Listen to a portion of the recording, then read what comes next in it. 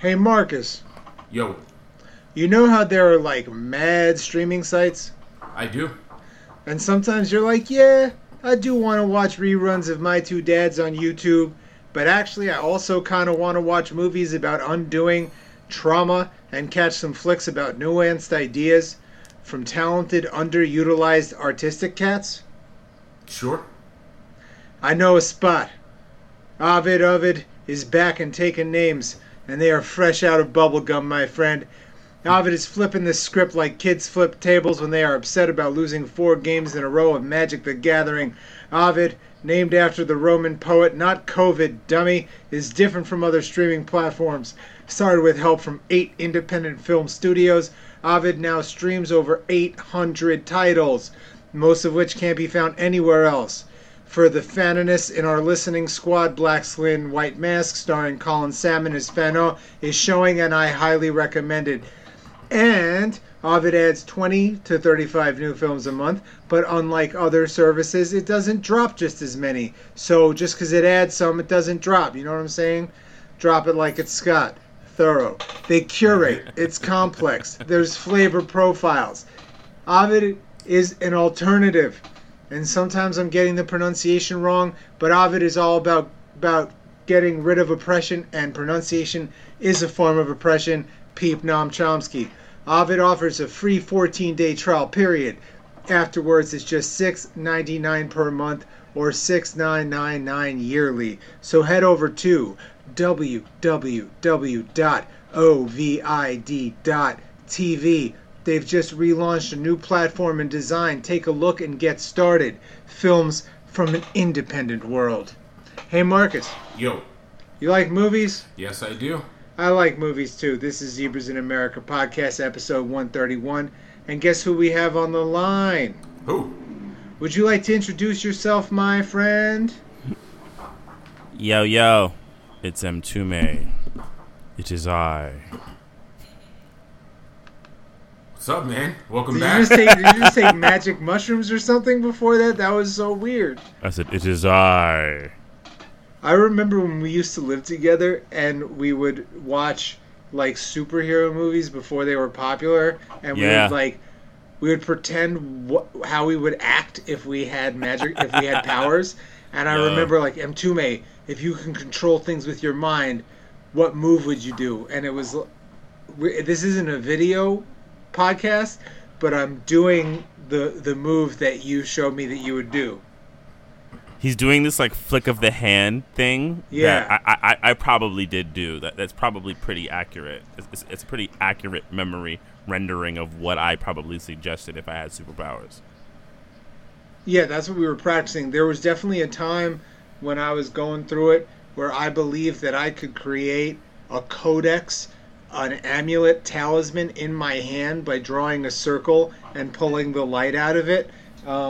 I don't But believe we're there. that Come anymore. on. I feel like every kid of our generation at least tried it out in their head. Like, come on, Marcus. I know you at least tried to move something with your brain at least once when you were like 10. Younger, yeah. I'm saying yeah. when I was 25. When I was 25, dude, I was trying to pull magic out of my palms, bro. I think that's something so much know. of our generation. This isn't Yeah. so much a superpower. I do remember being like 5 and 6, being convinced like I know I can see myself in the mirror with my eyes. I know I can. Like I kept like trying to like, close and open my eyes real fast. Not exactly a superpower. Although if one could do that, that is a superpower. But Yeah, like try to catch your us version in the mirror. Right. Also, Yeah. And to me, it's always good to have you on. Always good If to you be guys back. are listening, if you guys are listening presently, we are safely quarantining in the COVID world, so we are socially distancing, doing this through a different platform. Hope all y'all are staying safe and being good to yourselves, being kind to others, and being excellent to each other. And obviously, Black Lives Matter always.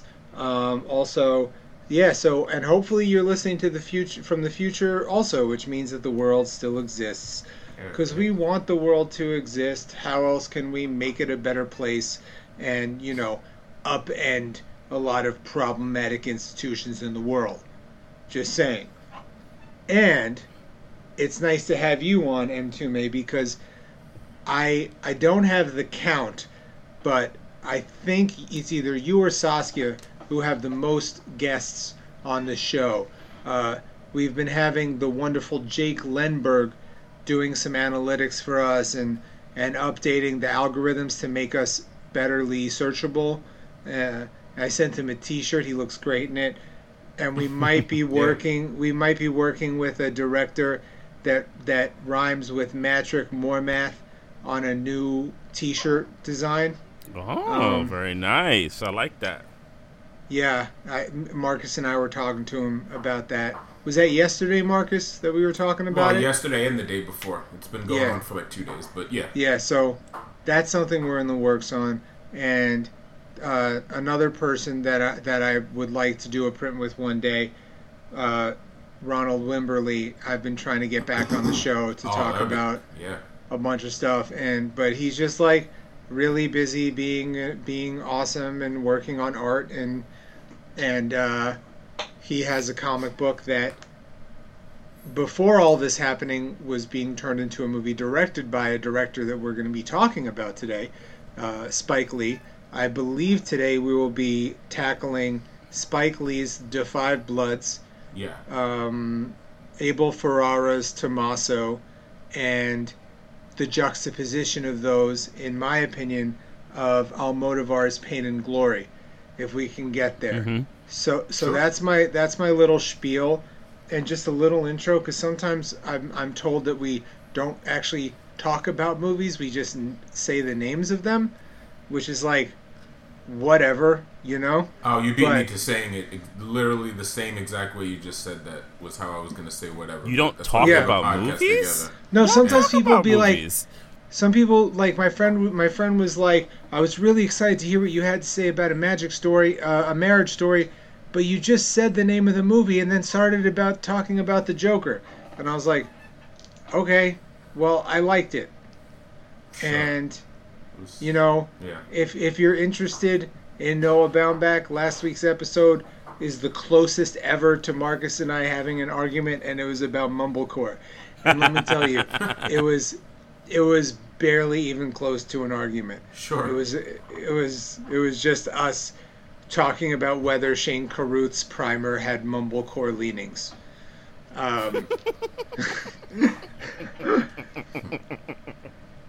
So, Da 5 Bloods is Spike Lee's new joint for Netflix.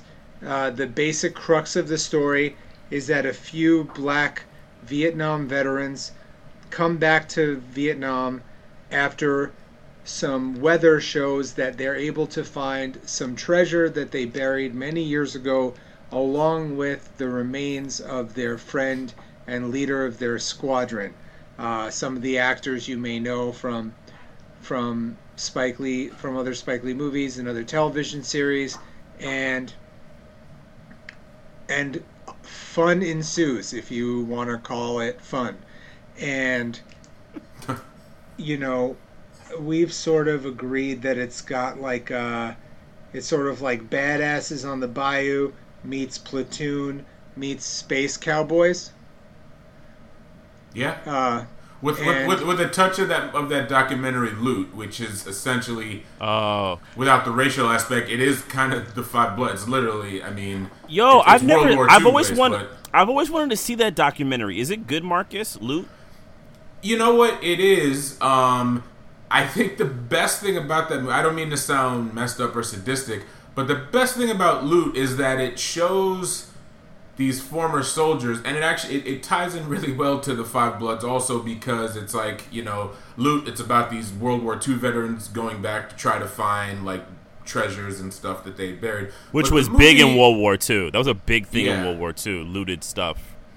But it's like the demographic, the prototypical like white male World War II veteran, like they're not necessarily like championed. It's like, you know, thank you for your service, but like it shows like kind of who they really are, and I actually like that about it. It's not this like super patriotic movie, and I think that's really interesting. It's kind of a movie where I wish more people had seen it, but I'm also glad it didn't get really past IFC, because if it was in bigger theaters, like Da the political right would be all over banning this movie, and it would cause this whole hoopla because, again, these soldiers are not like super duper heroic in what they're trying to do to some degree. So right, that's what I read about it. The review, something the trailer shows it. Yeah, the trailer was like how it was like supposed to be this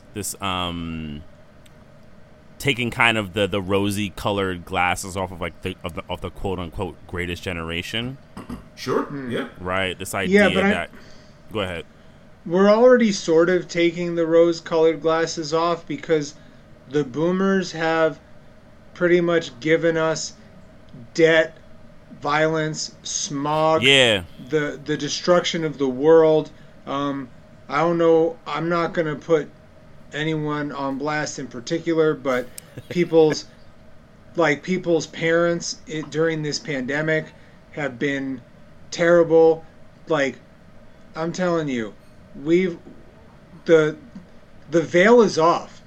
Yeah. Well, Loot was made like over a decade ago, though, right? Yeah, it was like 2010. I think. Yeah, I think it was like in this period, and I think it kind of ties into the Five Bloods, was part of the reason why I find the Five Bloods a little weird. There was like this, I think, in that post kind of Saving Private Ryan. 2008. I'm sorry. Yeah, post Saving Private Ryan, even Thin Red Line. Kind of. Well, Thin Red Line is World War One, right? I'm sorry. So was that World War Two? Thin Red Line's World War Two. World War Two, right? And Thin Red Line is a good movie. I'm not talking about positive or negative. I'm talking about the way that you're characterizing, I think, that generation of soldiers and the way World War II is kind of framed. You know what's funny about World War II? Not to make a huge digression. I once was trying to pitch a story that I won't say what it is to a producer, like a historical story, and he told me, he said, no one cares about anything before World War II. He says World War II is like the historical like bottom point when it comes to like popular American narrative. It's like America. It's like the America's like greatness unless you want to do like old America, like Revolutionary War or Civil War. Anything in between that, no one really cares. Like World War I is not really because of like World War II is seen as like the greatest generation, and then like Vietnam is like the the tragic generation, which I think is big into. And if I could dip in real quick, and then you have like the forgotten war, the Korean War, right? Which is like which we always do. We always jump from World War II to Vietnam. We always do that. Yeah. Yeah, like people don't know the Korean War exists. Like it's in nothing. It's in no movies practically. Yeah. Or that the Korean War has as much ramifications on our global climate than some of these other wars. I mean, totally. The annexation of Korea, which is incredibly pertinent to what is going on in the world right now, is that war that we somehow totally forget about. Except MASH. Shout out to Robert Altman. MASH is the one, but still one thing that, and it was also a TV show, but it's all connected. It's like one major thing. MASH, arguably the greatest series finale of a television show. Oh, I don't remember it. It's really fucked up, and it's really good. Is that the one where they all have like messed up dreams? Like each one of them has like a different dream, or am I just thinking of a random episode? No, it's I don't want to, even though like the show ended 30 something years ago, I don't want to spoil the last episode just in case. I just thought about that Chris Rock joke that he said, I haven't seen white people this obsessed since they canceled MASH. Sorry, it was a funny joke. When it comes to war, I'm showing off these new Deep Space Nine posters that my friend Jake's gave me for graduation. Those are dope. Deep Space Nine is my favorite Star Trek show. One, because Jake Sisko is the most interesting captain, and two, he was a father, and he was a single father, and most captains don't have that relationship in Star Trek series.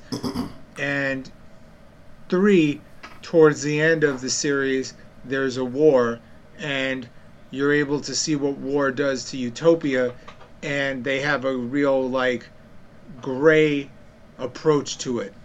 because wars are great, whether you like it or not.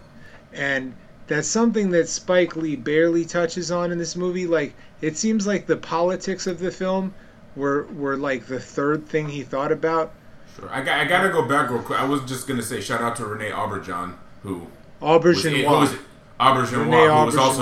who was in MASH also. So that's yes. a cool little. But anyway, the politics of the Five Bloods.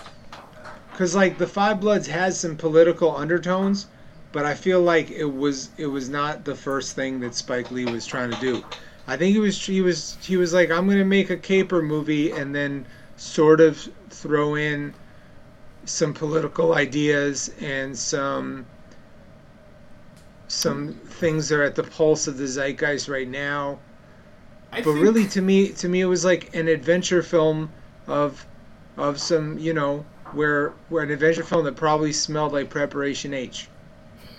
I feel like I get what you're... So, Scott, I think that was the end outcome, but just something tells me about Spike Lee that he really thought every aspect of the movie was equally addressed. Like, I really thought he was coming with the political stuff, and I feel like he thought he was clever with it, which I don't think he was. Like Miracle at St. Anna? Yeah, oh my gosh, yeah. A movie I'm not a fan of that movie. Bad naturally, movie. Like, I couldn't not think of it, but... I don't even think Spencer's a fan of that movie. Which is weird. Shout out to Spencer, who does the Spike Lee podcast, which is weird because he loves She Hate Me so much. I'm sorry. I'm not talking trash. I've said this directly to him before. I don't get... She Hate one, Me is how you like than, that movie, period. She Hate but two, Me how you is like better. It more than... She Hate Me is better than Miracle at St. Anna. That's not saying much, but you're probably right. No, it's like saying getting kicked. It's like saying getting punched in the nuts is better than getting kicked in the nuts. Well, I'll say this: they're both better. Punch. They're both better than Red Hook Summer. Anything? Oh my God! Anything is. That is the down point. And this is bad to have like 3 movies you can say that about a director. But anyway, I'll let you keep going. Especially because we can keep going. It ain't just those 3, but I'm sorry. Anyway, especially because it's a standard deviation, right? Like, yeah, there. I know sometimes we talk about like a guy like Peter Bogdanovich or something like, or Spike Lee, where you have these high highs and very low lows. Yeah. Spike Lee has many highs. I think Bamboozled is my favorite movie of his. That's sandwiched between like an era of his where he was making a lot of duds. Yeah. And some people argue that the past few movies of his have been duds. I did like The Sweet Blood of Jesus. I didn't care for Chirac. Big surprise. I forgot about... Yeah, Chirac, She Hate Me, and Red Hook Summer are all 3 just equally... I want nothing to do with all 3 of those movies. I remember when Chirac came out, Vlad from Vlad TV was having drill rappers from Chicago. He was having them over to watch that movie. No, really? Yeah. He was trying to get in. He was trying to. That's totally you're Vlad. That man did something unscrupulous. No, that's that specific thing still throws me off. It's like, totally Vlad trying to like bait Spike Lee into like coming on his show. It's so transparent. Like Vlad is such a bad. He's so bad at trolling. It's ridiculous. Yeah, he is. And take a guess what Urbo thought about Chirac or any of these drill rappers. They didn't like boring. Yeah. They were like, "This is not my life." Well, it's a bad, disrespectful movie. It's a movie, and you know this kind of goes into my Defy Bloods issues. Like, it's a movie that Spike uses something that actually is happening to kind of use to talk about his own version of events and please his own. I do think it's political, but politics from the Spike Lee angle. Like, I don't think Spike Lee is not like a political filmmaker, say, you know, Globo Rocha. He's not a leftist guy out here making films like that. But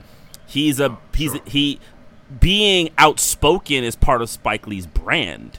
And when I say outspoken, I put that in like, you know, quotation. So being bombastic and making big statements about things is part of his brand. He can't not do it. Spike couldn't make subtle if he wanted to. He couldn't because I think he's so bought into his brand now. He has to do it now, especially sure. So like and I think what happens now, because I don't really think he's that as in touch with politics as he thinks he is, it comes off sloppy. Yeah, I agree. You know, I don't think that this would happen because of a lot of reasons. But what's that Lars von Trier sort of movie? The Five Obstructions. Five Obstructions. So imagine he did the Five Obstructions with Do the Right Thing with Spike Lee. He would never do it. Yo, it would never happen. I could that's some shit Lars von Trier would try to pull just for all kinds of stuff. He'd want to tap into like the blackness. He'd want to try to get away with being taboo. It wouldn't happen. Let me be clear. It's not going to happen. But I don't put that past Lars von Trier. Could we go there for a second though? Spike Lee and Lars von Trier in Denmark.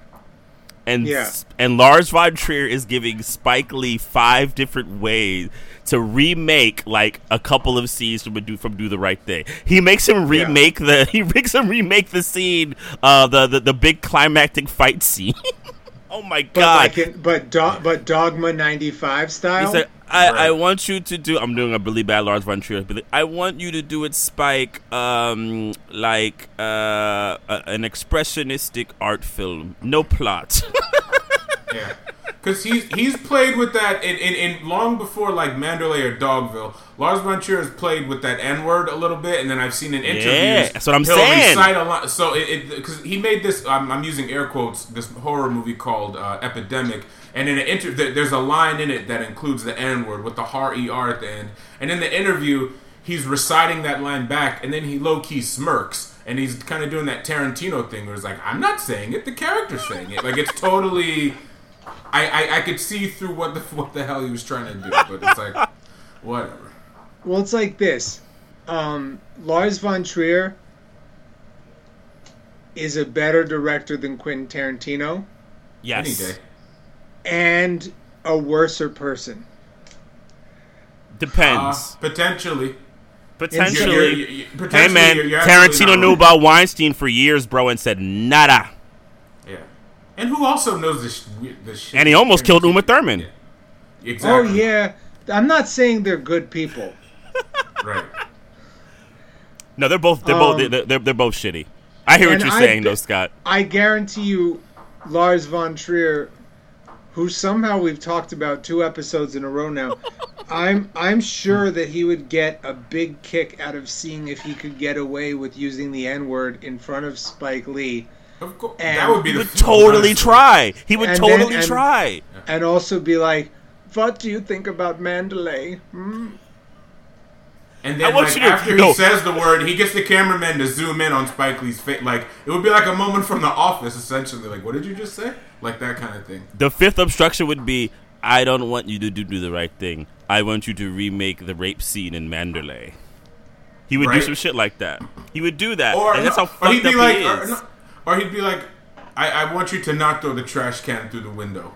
What would happen if you didn't throw the trash can? What if the black people didn't fight back and they just sat there and they just took it all from the whites? Yeah. That's some Lars von Trier shit. So the Five Bloods is you know, a bunch of actors who are barely, if even really, old enough to be Vietnam War veterans. One is absolutely not. Show up to Vietnam, and all the little tropes that you would think, like, are they going to accidentally step on a mine? Yes. Happens. Are they going to meet like the bleeding heart liberal white people that are trying to make the world a better place? Yes. Does one of the characters have a long lost daughter that he didn't know about? Of course he does. Of course he does. Is the person of questionable repute played by Jean Reno of questionable repute? You're goddamn right he is. Does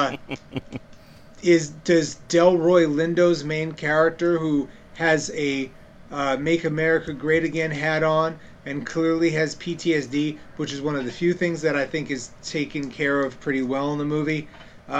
So bad at the internet that he's unable to hide his passwords from his HBCU alumni son, who shows up in the middle of the movie and has a will they or won't they with the white liberal who's trying to make the world a better place.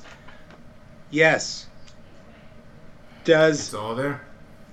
Spoilers, does one of the characters in the middle of talking about how he's upset about where the team has gone through in the past 60 years, mind you, does he walk on a mine in the middle of it? Oh, yeah. Yes, yeah. He does. My thing about the movie is, and I'm gonna shut up for a little bit and let y'all, tell me if I'm wrong or so. Is the movie is fine. It's like a entertaining romp that's just okay, and I enjoyed it. I laughed a couple times. I definitely shook my head a lot of times. I got sort of reprimanded at Marcus for talking about the formulaic qualities of the movie, and then that allowed me to calm down and be like, wait, let me just enjoy the movie. And I enjoyed it for what it was. Isn't true equity, true equality, everybody being able to make mediocre action movies? I have a weird, yeah, no. Okay. Sure. Yeah. Yeah and no. There's also this thing. There's something that that I hear in the black community that I don't like. True black equality is us being able to make Weekend at Bernie's. I don't agree with that. No one should make Weekend at Bernie's, especially Weekend at Bernie's 2, because that shit is racist as fuck. Because I have a certain general. Not saying that there shouldn't be fun movies. I'm not talking about fun movies. Fun movies are great. But movies that are using real social world issues to kind of exploit and for people's own career, I don't think they're good no matter what. Black, white, green, or blue. And that's really my issue with Spike. If Spike just made some kind of like I told people, my issue with Red Hook Summer was not so much that it was a bad movie, is that he decided to have this plot line about something very real and troubling in our world, and he did it so horribly and disrespectfully. That's my issue with it. If it was just a bad movie, I'd have been like, whatever. But for me, like, I get, like, it's mediocrity I could forgive, and I do think the movie's really bad on on another level. I think it's just a badly made movie on many levels, but I think the politics and what it did to like kind of Vietnamese people and how it the movie like sits there and goes, oh, Rambo First Blood Part 2, these Rambo movies are negative, but it totally does a Rambo thing where it takes the American soldiers' like emotional journey, makes it the forefront, right, and then re-villainizes the Vietnamese people. It just does. They become in their own country. They become antagonists again, and him having some little cockamamie like little lines about Vietnam with Jean Reno and Delroy Lindo doesn't really make that. First of all, neither of them are Vietnamese litigating this. So it's like, what the hell is going on? And it's just Spike. It's a trip that Spike is actually doing the most American thing. So, like, I'd be fine if it was just a cheesy action movie, right? But it's like he's doing something that actually, especially from an era like the 80s, which I felt was like one of the most propagandistic eras of American movies that we grew up in. We grew up in a real propagandistic era, man. Delta Force, the Rambo, and all that shit. But he's doing that, and I'm kind of watching it going, Spike, dude. That's when I started to get mad. Like, I have other issues with the movie, like just being, to me, pretty bad, but that's a whole other conversation. But Marcus, I've been talking. I'll let you jump in. No, damn. You said a few things, so I'm trying to figure out where to jump in. One thing, you going back to like the 80s or just the action movie trope in general, Spike Lee's doing something that, it's funny, are done to black people all the time. It's like, I mean, Tume, you and me, we both went to go see Expendables like when it came out, and then I remember like right away, it's like all right, I guess you could, you can make the African guys the bad guys in this opening scene. It's just the way they go about doing it. And then it just brings me back to, like, it's like District 9 and all this stuff where it's just like all the stuff that happen, like when you go to these, like, I'm using air quotes, these jungle countries, and you make the people that Black Hawk Down. That's the other movie I was thinking of, Black Hawk Down. Jesus Christ. And then so now it's funny and messed up to see it actually, to happen to Vietnamese people from someone who should I hate putting this responsibility on him, but it's like, who should kind of know better.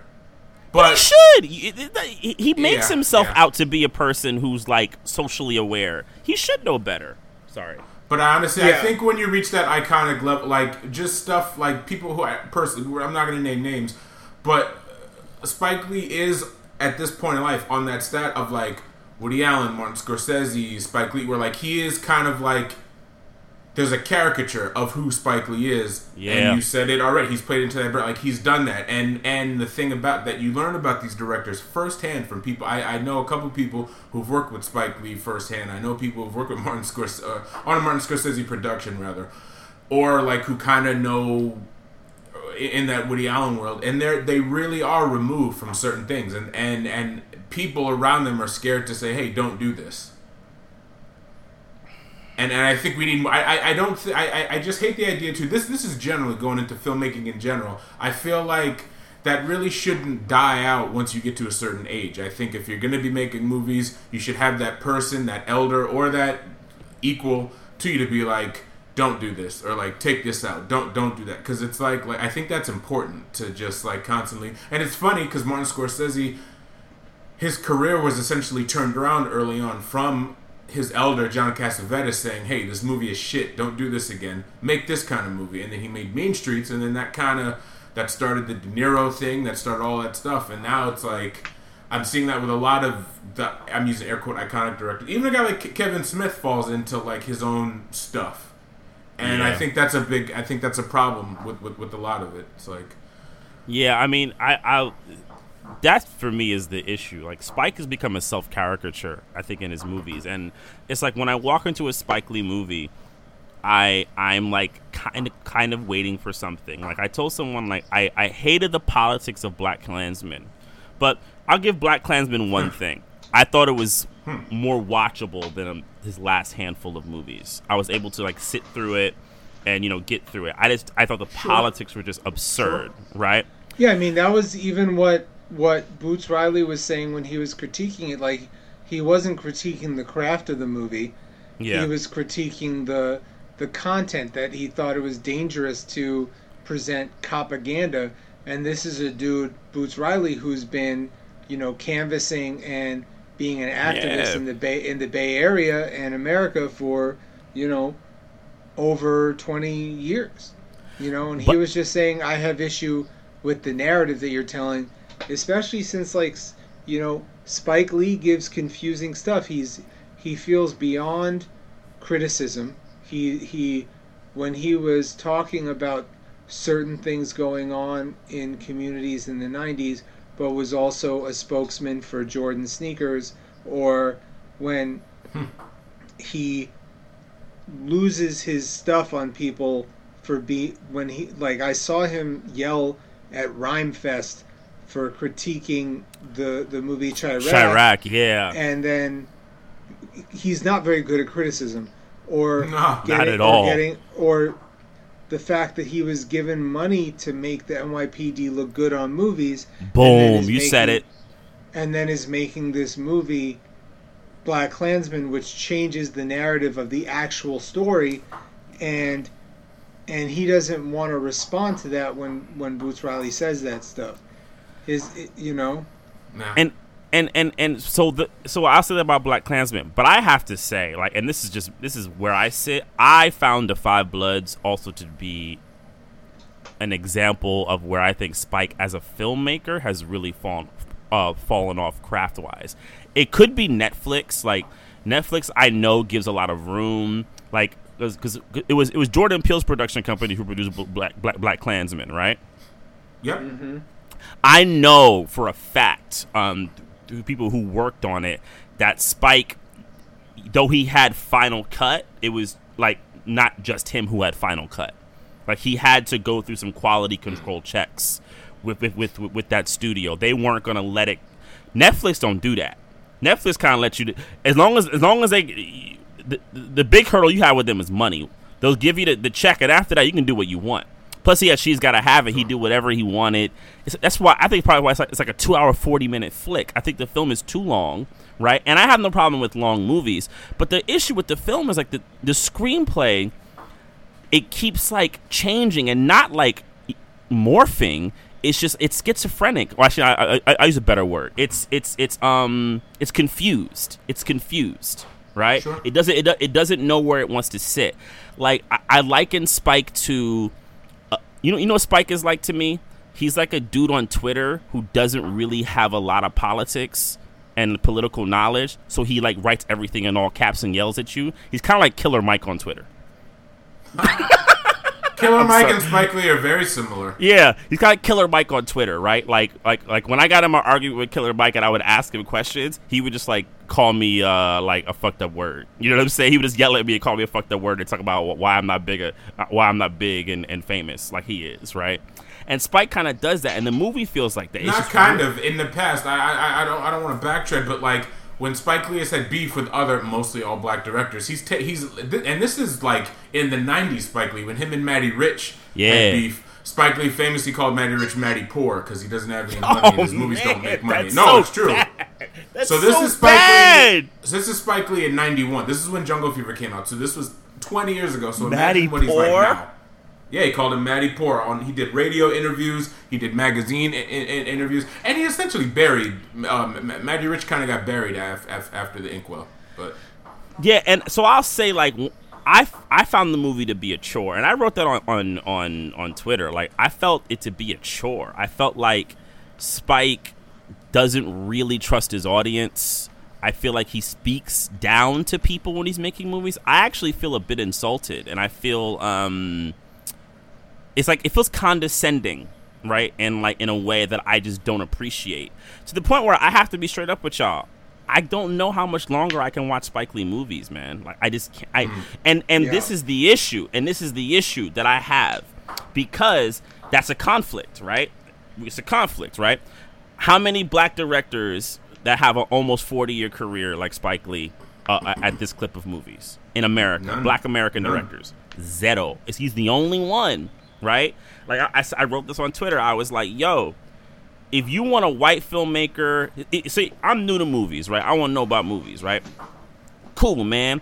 I want a white director who has had a long career. I want to start with someone like that. You got everybody from Robert Altman to Martin Scorsese to Alfred Hitchcock. You have tons of names, right? I mean, I could go on and on and on. Ingmar Bergman. I mean, like, it can go forever, right? Mm-hmm. Black director who has over 15 movies. Spike Lee, and that's it.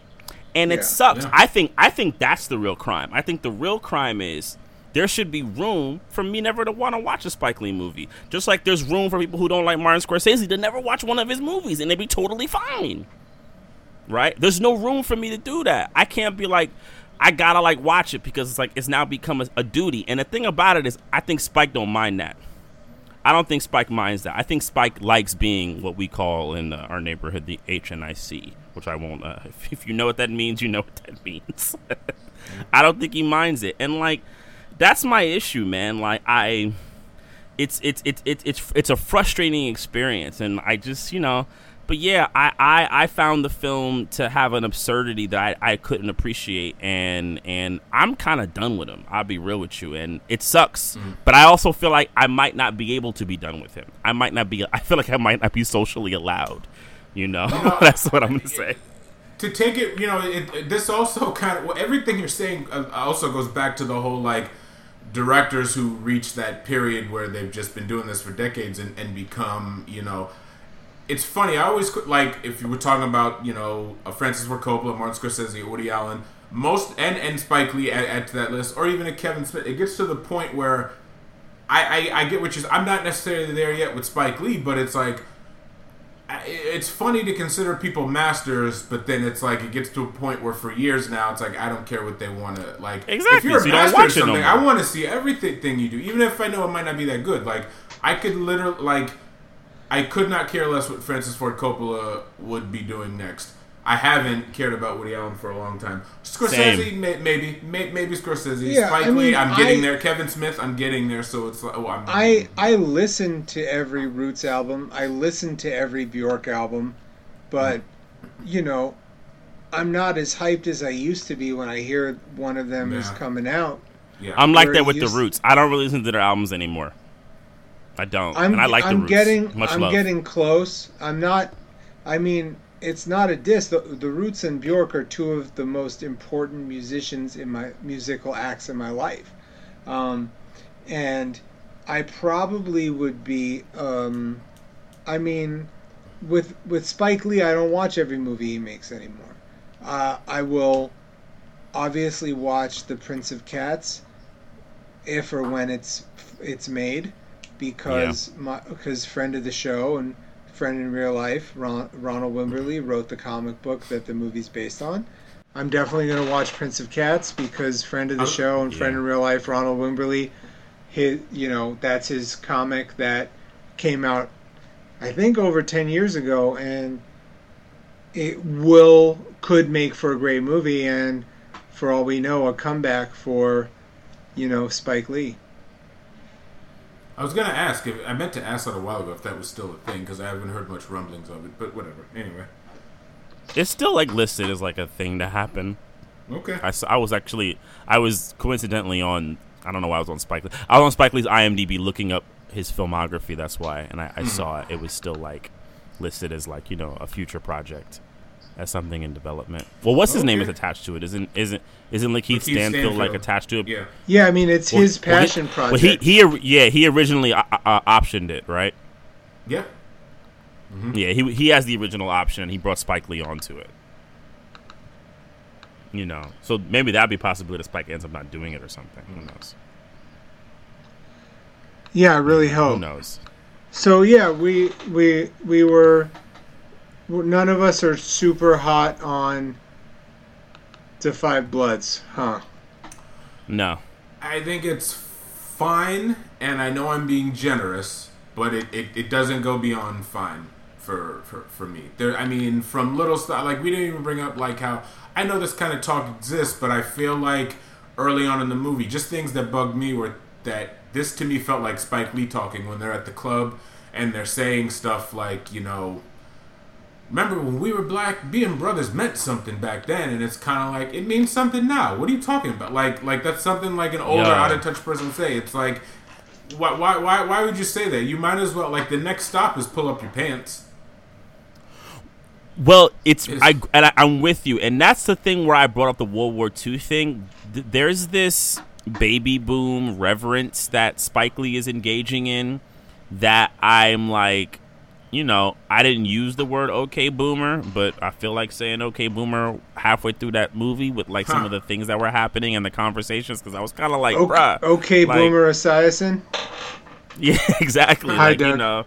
it's like, bruh, like this is kind of like, what are you talking about? Like this, there's a self kind of absorption that Spike has. About, and this is the other thing, and this is what I want to get into, I think, which is why I like Tommaso. It is doing the complete opposite of what Spike is doing. Spike has these, like, look, all of us have hang-ups. All of us have things, right? I don't find Spike to be a very introspective person in his movie making, right? I don't know if he ever really has been. I agree. I don't know if he ever really has been. Not saying you have to be, but I don't think that's really ever been his calling card. He definitely has not leaned that way as he's gotten older. Right.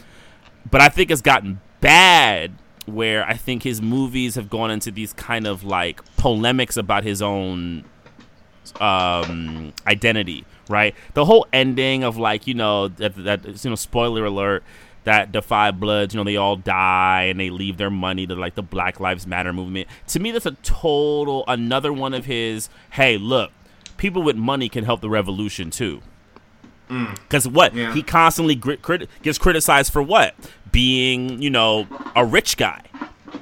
And Sure. and acting like a rich person, and he does not like that criticism. So he does these things. Like Black Klansman's whole thing was like the whole idea that, you know, people who work with the system can be an aid to the revolution. That was like really the whole thing, right? And this is him kind of being like, yeah, you know, money can help the revolution. Yeah. Look, hey, there's some of us out here who are doing it. And I'm not a neoliberal, so I do not believe in that sort of idea. Same. And also, I think we'd be remiss if, you know, talking about black films and the Vietnam War. An excellent film that I found out about from you, Mtume, Ashes and Embers, which deals with, you know, black life from disillusionment from the Vietnam War in a much more lyrical, powerful way, right? Yeah, totally. And you know what's great about Ashes and Embers also is like it's real. I like how messy that film is because like he's arguing with like the political left. Right? He's actually like even mad at the leftists because he doesn't feel like they understand what he's going through. And they're talking about it from like politics of the brain. And he's like, I've lived politics in my body. Right? I mean, that's an amazing film. Like when it comes to it. And it's really a powerful film. And I wish, you know, Ava DuVernay, I said before, you know, I know Ava DuVernay is not a fan of me. She has me blocked on Twitter. But if this ever gets back to her, I would love to if Array could find a way to get that back on Netflix. Because it was on Netflix for a while. It was. That's how I saw it. About like 2 to 3 years. And about a year and a half ago, it left. And I don't know why. Maybe it ran out. I don't know how Netflix does things. But I think it's available. It's out there. It's at libraries. If you live in like a major metropolitan area, you can get it. I bought a DVD of it about a year ago. You can get it, you know. And if you know me personally and you want to see it, you know, holla at your boy. I got you.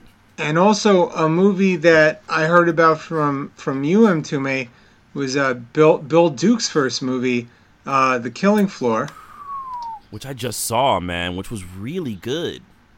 Great. And it goes great with Madawan. Those two movies together. Yeah, it really does. Yeah, I could see that. Feature. Yeah, that and Madawan are like you could have like a double feature. Like if you're teaching a class on like early labor movement stuff, like perfect. Oh, that reminds me, I still haven't seen that movie that you've been telling me to see for a while. Pinsy 17. Bispy 17. Oh, I haven't seen that either, but yeah. Yeah. That's on a few streaming sites right now. It's on Prime now. I sort of want to divest from Prime, but I don't know. But I've been meaning to watch it, and when I do watch it, I hope to talk about it because I wanted to see it for a while, and I missed it when it was in theaters. Yeah, I want to rewatch it. I really like that film a whole lot, you know. But yeah, like The Killing Floor. The Killing Floor is awesome. I was really, you know, like I mean, it has that definitely that TV movie element, but that's not necessarily a negative, right? You know, like not necessarily. It's not necessarily a negative, right? I heard it's like a criticism people have. It's like a TV movie. I was like, well, that's not what TV movies. Some TV movies are good, and that's an aesthetic that's done some very good things, and this was one of them. What I was really impressed about it, and this is something that I think the Five Bloods misses also, was but I think it's indicative of an older era. This idea that everything doesn't have to end on an uptick. Like even the tragedy of the Five Bloods has to like go to an uptick, and like the Killing Floor is like they actually don't really succeed, you know, and it kind of makes you realize like, man, have we really grown in labor in this country? It makes you ask questions, right? Yeah, you know what's and I was crazy? Like, you know, we're not going to give this guy any shout out, but the person with the platform that we all hate that we were talking about just before we hit record, Bill Duke gave a great interview with him, of all people. Oh, wow. You know, the guy that starts with the V. And when Bill Duke talks about race, like his upbringing, like, it just makes so much sense now when you go back and watch that movie. Not that like other movies that he made didn't have to do with racism. I mean, everything he does to some degree you know, but this movie in particular, his debut in particular, really goes well. I definitely check out that interview on YouTube, even though I'm being incredibly vague and won't say what person I'm talking about. But yeah, I actually don't even know who you're talking about either. Vlad. Oh yeah. Go watch the Bill Duke interview on Vlad TV, but don't watch anything else. I need to actually watch that. I forgot that he had did it's that. Really good. we were talking about Vlad on record. Oh, I thought it was off record. My bad. No, we were on record. We were on record talking about Vlad. Have either of you guys saw Hal Ashby's like muted biopic Bound for Glory about Woody I haven't. Guthrie? That's like that's like literally the one. That's one of two Hal Ashby films I haven't seen. Well, he made a couple in the '80s, which are rough. But I've seen one of his rough ones. The other one is his last film I haven't seen. So, Bound for Glory, he apparently shot like 3-4 hours of stuff. He just sort of was like smoking a lot of weed and was like, "These are parables, man, and let's just see what happens." And just like filmed on trains and stuff. And it's just like a story that sort of builds the legend of the,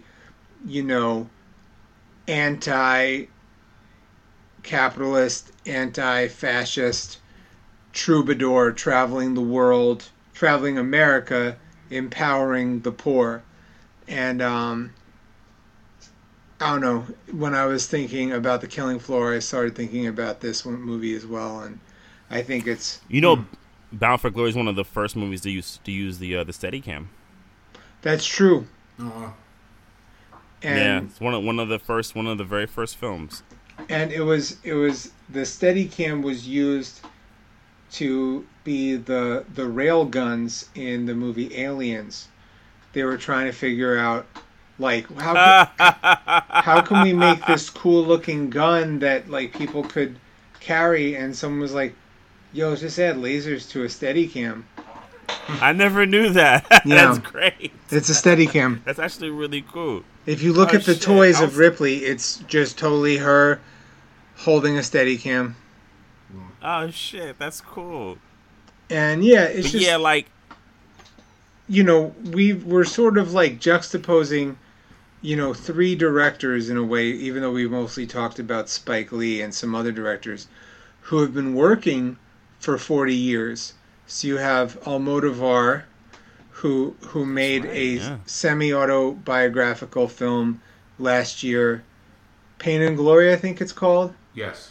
Yeah. Where Antonio Banderas plays a gay Spanish director who with nice hair, with the same hair as Almodovar, wearing the same clothes that were Almodovar's, living in Almodovar's house, and just him coming to grips with his age, and done in a way that only Almodovar can do it. Like there's a subplot where he almost becomes a heroin addict at the age of 70.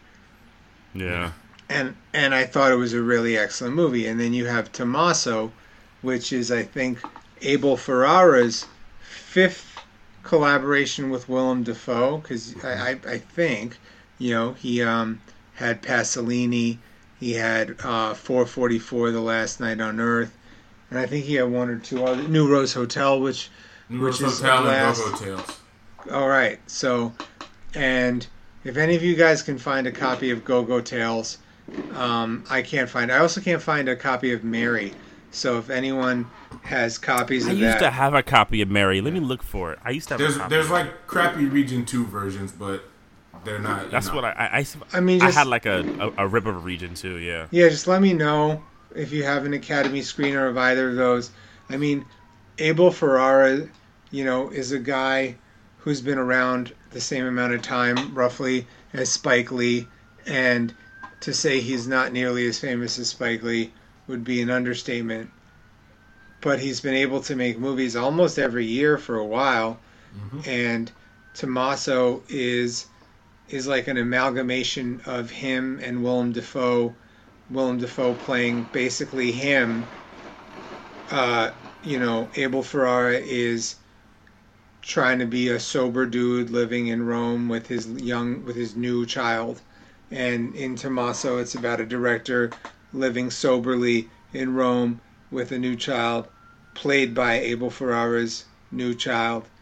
And in real life, Willem Dafoe is married to an Italian artist, and they have a young child. It gets a little similar to if you go back to Pain and Glory, similar to how like one of the subplots of Pain and Glory, he's reuniting with an actor that he was associated with for a long time back in the day, which that was Antonio Banderas. Before Antonio Banderas did Mambo Kings and became Hollywood, him and Almodovar were a team. They made like 3-4 movies together, in a row. But anyway, I'm sorry, go ahead. Yeah, so like there's these little connections, and like Abel Ferrara, his movie is not nostalgic at all. It doesn't try to be anything it isn't. It's this unreliable narrator who is almost resigned. He almost is resentful of the world that he's in.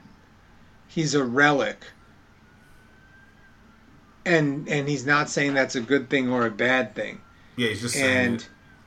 And he's just saying it. It's a self-reflection that I think Spike Lee doesn't have in The Five Bloods. And about himself, I agree. Yeah, I was really surprised by Tommaso. I watched it, and what hit me about the movie was, and something you don't really see directors do very often, is like Abel puts, his exact current experience as a human being, right? How he sees and experiences the world.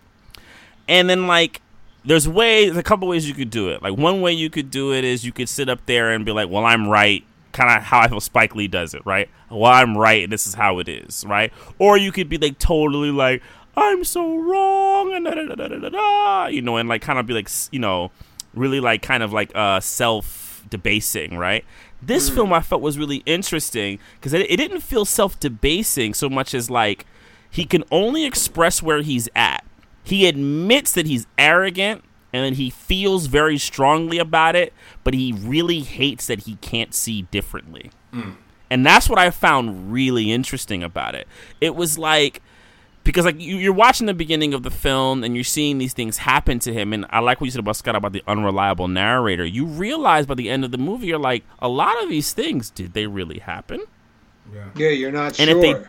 If they didn't happen, this is all about this man's psychosis. And at the end of the film, where he kind of believes himself to be a martyr, but it doesn't shine like this person who wants to be like adored so much as like, he's saying, I can't see past my own bullshit. And I thought that was really interesting. And that's really an interesting way to make a movie. And I was like, why can't Spike Lee do that? Why can't Spike Lee do that? But I think because their life circumstances are different. Like you said, Abel's not as famous. Yes, Abel keeps making movies, but, Abel can't walk into a studio and say, I want to make a $10 million movie. Ain't no place in the world that is going to do that for him, right? Nope. Ain't no place in the world. Spike can walk into Netflix and say, I want to make a movie with Delroy Lindo and a bunch of people, right? He can do that, right? I want to make a TV show if she's got to have it. Abel can't do that. So it's interesting to watch him go through this live and on film. And I thought Tommaso was really good, and different from Pain and Glory, which I also really liked. I also really liked that film. Yeah. I thought Pain and Glory was more of a lyrical kind of sitting down with self, because it's the stuff with his mom and his past, and his awakening of himself as an artist, but also as a queer man, all that stuff. I thought that film was very beautiful. I was in tears that whole movie. Like Tommaso and Pain and Glory, I think can't be more similar, but also can't be more different in great ways. Right, because Almodovar and Abel Ferrara are two completely different types of man. Exactly. Two completely different types of artists, both unabashedly religious in the way they present their stories, except in different ways. And yeah, I just love how they're unabashedly themselves now. Yeah. Yeah. You know, Pain and Glory is such the kind of movie that Almodovar would make as an older Almodovar, referencing Almodovar. And, you know, it's like John Malkovich inside the brain of John Malkovich. You know, Almodovar. Yeah. And that works for me. I don't know that Spike Lee wants to be self-referential, whether he can be, I don't know if Spike Lee watches other movies anymore. I don't know what his world is like.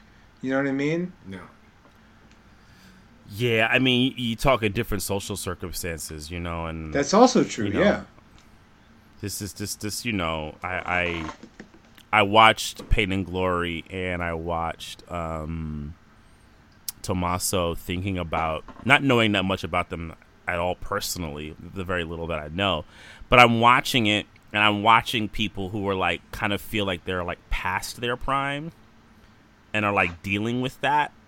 You know, past their like their high point. While Spike, you know, I get the sense that he thinks he's like better than ever. Which, you know, I don't want to deny him, you know, feeling good about yourself in your 60s, but geez. Sure. I think, also, I think that's a fun exploration. Again, like, be messy. And, like, because I think Pain and Glory, while it looks nice and it's great, like, it is a messy movie, intentionally. Mm-hmm. Tommaso's both visually messy, I mean, in a good way, and plot-wise messy. No, there's a lot, I mean, they're both very messy. I mean, there's literally a couple scenes where a 60-year-old Almodovar is smoking heroin to deal with back pain, and which I thought was awesome. And Willem Dafoe. It's rough. I mean, it's awesome because I've dealt with older addicts, and I've dealt with addicts in my life, and I thought it was awesome to show that, because drug addicts aren't all like, quote unquote, like crusty 19-year-old kids. Non-functioning. Yeah. A lot of people are functioning drug addicts for a very long time that are just able to do it. No, but I was saying, the point I was being long-winded, but it like that in itself is a fun thing to watch. Like, just the director work out their shit and be insecure, you know, about it. And going back, I'm not trying to make this thing about bashing Spike Lee, but Spike Lee would never like show weakness whatsoever.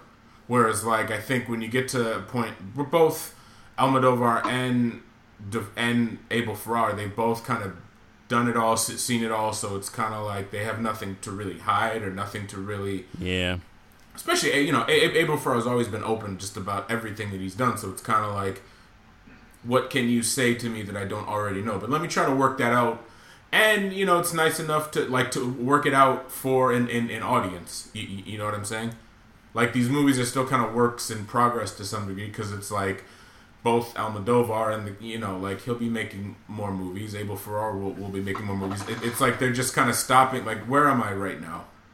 And also, what are we supposed to do? We have a film criticism podcast, I guess it is. So we're going to, you know, if Spike Lee, I believe that Spike Lee can make a brilliant movie again, and if he does, we're going to be on here talking about how good it is.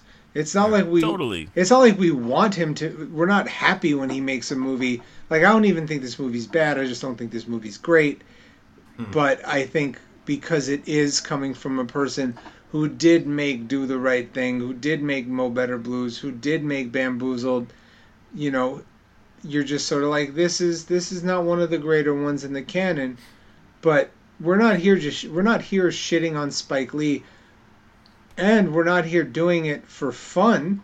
We're trying to evaluate art, and that's also what Mtume said to us in episode 100.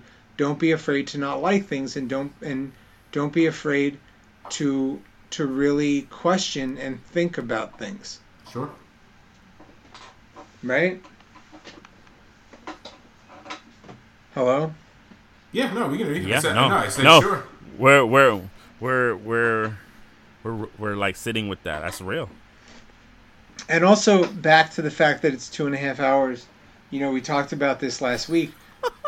you know, King of Staten Island is also 2.5 hours.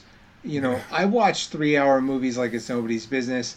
I watched Elephant Staying Still, which is damn near 4 hours. I watched Decalogue or whatever. You know, you can, if it's good, I will sit and watch a movie for as long as possible. So, yeah. But just help me out with the editing a little more sometimes, guys. You know, make it worth it. Dude, exactly. Like, I sat and I watched the, I bought the Blu-ray of Husbands. And Husbands is a 2.5 hour movie. And I did not care. No, not at all. I was having a great time. Yeah. I can't lie. The Five Bloods, I kept doing the whole, like, pause and look every 20 minutes. Like, how much more? Mm-hmm. I just kept doing it. It's just, but that's... You know, it's funny, because Spike Lee, at one point, without meaning to, or maybe does, Spike Lee kind of forces you, because, spoilers, early on, and this, although it's not much of a spoiler, because early on, they got what they came to find. And then I remember looking at my and I remember looking, and I'm talking about the Five Bloods. I looked at my watch and I was like, "Oh, we got a lot more to go," which is a cool indicator, because it's just like at first, and now that I've seen it, maybe not so much, but at that moment, it's just like, oh, so the air quote again, hard part is solved. Oh, how are they going to get out of here? And that's the movie, which. Take Five Bloods out of it, I do like that. From Indiana Jones to National Treasure to everything, it's always like you get the gold, you get the thing, and then the movie ends. It's like, no, you still got to go back. How are you going to go back with all this gold? And you're like, these people are literally 70. You think they're going to be able to walk with heavy ass gold? One with bad legs, one who's taking oxy, another one who's like they all, and even if not, 70 is 70. Even if you're in great shape, which none of these guys are, too. It's just a whole, like... I'm not going to give anything else away, but once you see the movie and you get to a certain point, and then when it's over, the Five Bloods does have you kind of going like, so what was your point once you got what you came for? Like, what was the exit strategy? Because... Well, yeah. Because even, like, another movie similar to this that came out on Netflix last year, Triple Frontier, which is about some guys looking for money and figuring out how to get out of it. In that movie, they're in shape, young, you know, newly ex-military, and they're still having trouble. And then, you know, I went to see with Bill Scurry Our Time, Ray Gaddis' last movie last year, and that movie's 3 hours, and it is 3 hours. You know, it's a hard 3 hours. I love that movie, but it is that. But I never checked my watch. I was like, I'm here. Yeah, definitely. You know, so to me, it's not. You know, Old Man in the Sea is a short book, but it doesn't feel like it. You know, and East of Eden is a long book, and it doesn't feel like it. It's all about the presentation. And it's a journey that's taking you on, and how it's ushering. And like, I'm sorry, like I don't really want to be for 2 hours. You know, I want to be talked at for 2 hours and 40 minutes. I don't, you know. And you talking to me, you know, hey, I'm a Tarkovsky guy. People know that about me. That means I got no problem with length. Yeah. I got no problem with length. I like Bella Tarr movies. I got no problem with length. Too. I did 7.5 hours of Satan Tango, and I could do it again. Sure. And I'm good. Yeah, and Chantal Ackerman, I love her. Like, and she can. Yeah. Her movies can feel like 7 hours. And also, we had Patrick Horvath and Dallas Hallam on the show the other day, and they agree that Tarkovsky probably ate turnips. Yeah. I was watching Mirror recently, and I'm reminded turnips for sure. You like boiled ass turnips. The Mirror, I don't think I can watch Tarkovsky movies right now in the quarantine, but I look forward to watching those again in the theater, man. I look forward to watching movies in a theater again, man. Oh, don't get me sad, man. Sure. I don't even know what phase that is, but I think that's out of phases. That means like when phases are done? When phases are done. Phases are done. Phases unstun. Like, no more. Well, that got me legitimately depressed. Sorry. Oh, man, we can't end that way. I'm sort of like, maybe it can.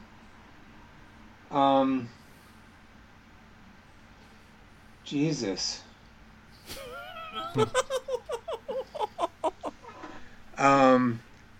The moral of the story is that life is suffering, we are born to die, and everything is meaningless. However, once we are aware of this fact, we can create our own meaning and create our own joy, therefore creating true happiness and meaning.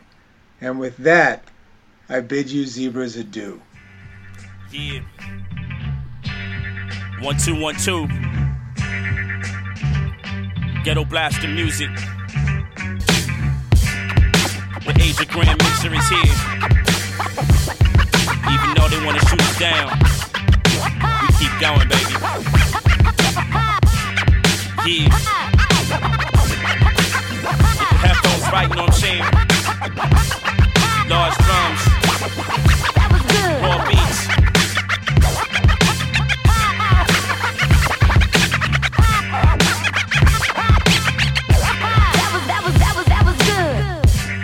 Spitting up for my health, no time to battle MCs, too busy battling self. Universal soldier rocking Orion's belt. Linen threads of time, stitched Sumerian felt. Last straw, hope your camel's back got brawn. King's heart, no Prince LeBron. Y'all watching domes with the serfs holding fort. Drinking moonshine, plotting ways to crash court. It's all a blood sport, parasite vice scars. Get the tights whitewashed. White girl mobs, order your black face. Combat with analog, now my ass black ball. Cause Coon's black tie. Fall from grace, Luciferian grace that scared religion in the mace. Get right with the guard, left field your thought plane. Tiger blood, batter cap flow like lion's mane. Kill that mother. I said kill that sucker. Kill that mother. I said kill that sucker. Kill that mother. I said kill that sucker. Kill that mother. I say, feel that sucker. Yo, take a pause for the cause real quick.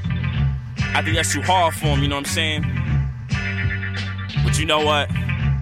I'm not one to be apologetic. Know what I'm saying? DJ, let him know. That was good. Little scratch for the babies.